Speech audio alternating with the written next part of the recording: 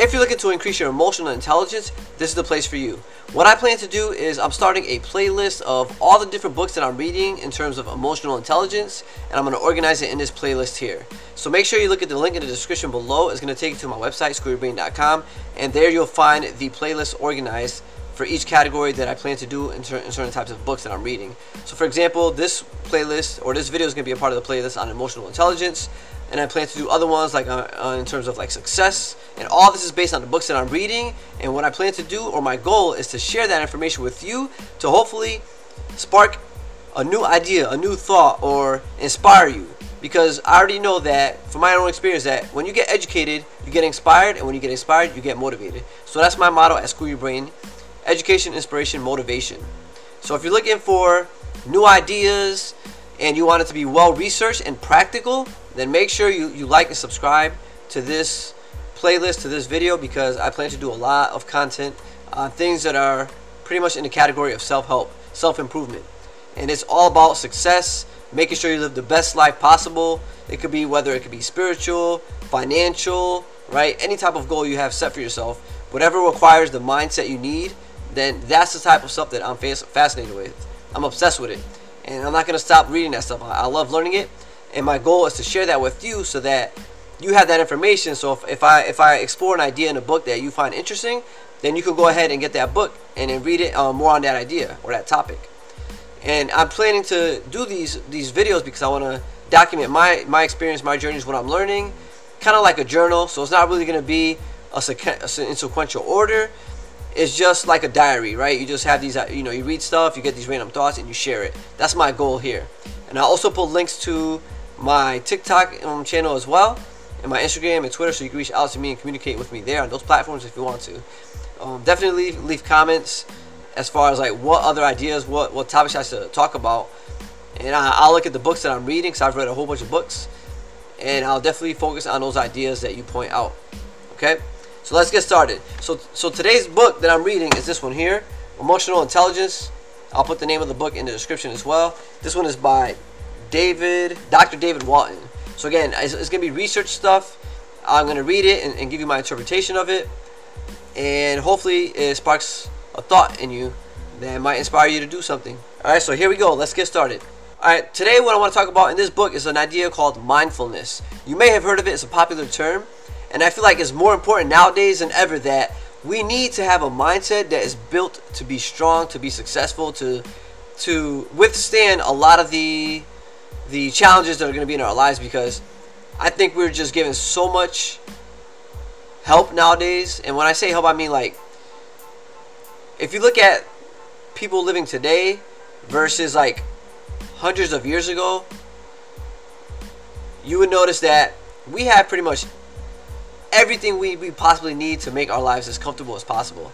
But yet you see stories on the news all the time where people are just still depressed, right? Like, why is it that we know that we should be eating healthy, but then America, for example, has one of the most obese populations on the planet? So what is going on? Why is it that in America we have a lot of people that are on opioids, right? We have a problem with drugs, and a lot of that is linked to the idea that people tend to do drugs, alcohol, because they have some type of feeling that they don't want to face. For example, you're coming across some type of a challenging problem in your life. It's a very painful emotion, and rather than trying to deal with it, you want to sweep it under the carpet. And I'm not judging. I'm just kind of saying what I've read in the books, and what they say is that a lot of the times we do these things because we want to alter our state of mind, right? Right now I feel depressed, I don't feel happy, so I drink alcohol or I'll do drugs because it'll instantly change your mindset, right? And the purpose of emotional intelligence is not to sweep things under the rug. So for example, one of the things I'm talking about is mindfulness. Mindfulness is actually being present in that moment right now, understanding what it is you're feeling and how to articulate that feeling, because a lot of times you might have a feeling but you don't know what it is, but it causes you to take certain actions you're not happy to do, right? You're not proud of doing those things. And that usually happens when you try to run away from your problems, your pains, whatever emotions you're feeling. So mindfulness is not about putting things under the rug, right? Sweeping it under the carpet. It's not about fighting your emotions. It's about recognizing them and learning how to manage them, because you can't control your emotions. It's something that in a different book they talked about it, the book Power of Now, which I'll do in a different video. But in the Power of Now, they talked about like emotions are the intersection of your mind and your body. So keep in mind that a lot of the stuff that you know, whatever you're thinking, all these things you've learned, you've gathered these things through the five senses, right? Through data, right? Through looking at things, hearing things, touching things, feeling things, tasting things, all that stuff. The five senses gives us information, and we store that in our minds and our brains, and those are the things we think about. And when we have those thoughts, they can trigger certain emotions, because again, emotions are the intersection of your mind and your body, and then they come out as a physical symptom in us. Therefore, what we're trying to do is become aware of what is our body trying to tell us. So if you have some type of a physical response, right, it's tied to a thought, what is it trying to tell me? What can I learn from it, and how can I deal with it? So that's what the idea is behind mindfulness, by being present and experiencing right now what's going on with you. And as a side note, I plan to make more videos on this, where I did one recently on my TikTok. I'll put a link in the description below, where I was reading a book by Tony Robbins, Awaken the Giant Within, and he has a list of, I believe it's like 10 different emotions that are the most commonly experienced by people, and like what it means when you have that emotion, and what you can do to empower yourself in those situations. So again, if those are things that are interesting to you, make sure you like and subscribe to my channel, my YouTube channel, because this is where, going forward, this is the direction I'm going in, because of the stuff that I've learned from my TikTok channel. This is the stuff that interests people, and then the fact that I love doing this is even better. So it's, this is definitely the direction I'm going to go in. But like I said, leave comments as to whatever feedback you have, how I can improve it, because that's the goal, is to share things that are going to be beneficial to you and help you out. And one of the goals, because this is kind of intersecting with other books that I'm reading, one of the goals of mindfulness is to become an observer of what's going on, meaning without judgment. You're not looking at your emotions with judgment, like, oh, this and this, like, don't throw in your opinions. No, just really observe, as if, how like if you ever looked at another person is having an issue, right? It's very easy to observe and give advice, for example, but when you're involved, it's very difficult, because again, your emotions override logic, your thinking. So the goal is to become an observer of your emotions, because once you kind of distance yourself from that, from your thoughts, you can better manage it. It's almost like you're giving advice to someone else, right? You'll be able to deal with it better, because you're in a sense, you're detached from it, and that's the goal, to be an observer. You're not attached to it. You're detached, if that makes any sense. Hopefully, leave any questions in the comments if you have questions on that.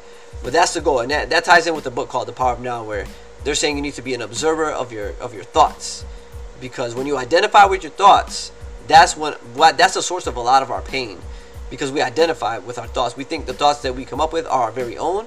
But keep in mind, your thoughts are a sum. It's a collection of all the things from your past that you've gathered from birth all the way to this point of your life right now. Those are what's creating your thoughts. So it's just like eating food, right? The weight on your body is gathered, right? The body was created by all the stuff you ate throughout your whole lifetime. Same way with our thoughts. A lot of times we get things from our environment put into our brains that we have no control over. So that's why a lot of times when you have thoughts, it could be sporadic, and it's not really you that's having those thoughts. It's stuff that you've experienced in the past. And that's why your goal is to kind of distance yourself from that, detach from it. And again, that comes from a book called The Power of Now.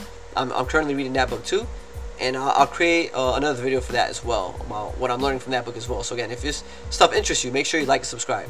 And one of the things with mindfulness is that if you think about your past experiences, a lot of times we just tend to react. And if you're reacting to a situation without putting your actual thoughts before reacting, it in a way is like you're a slave to your mind, because you're just reacting. You're not in control, really. You're just reacting to the situation. So mindfulness is the ability to, like I said earlier, like if you're an observer, you have a better ability to judge the situation and react in a more appropriate manner.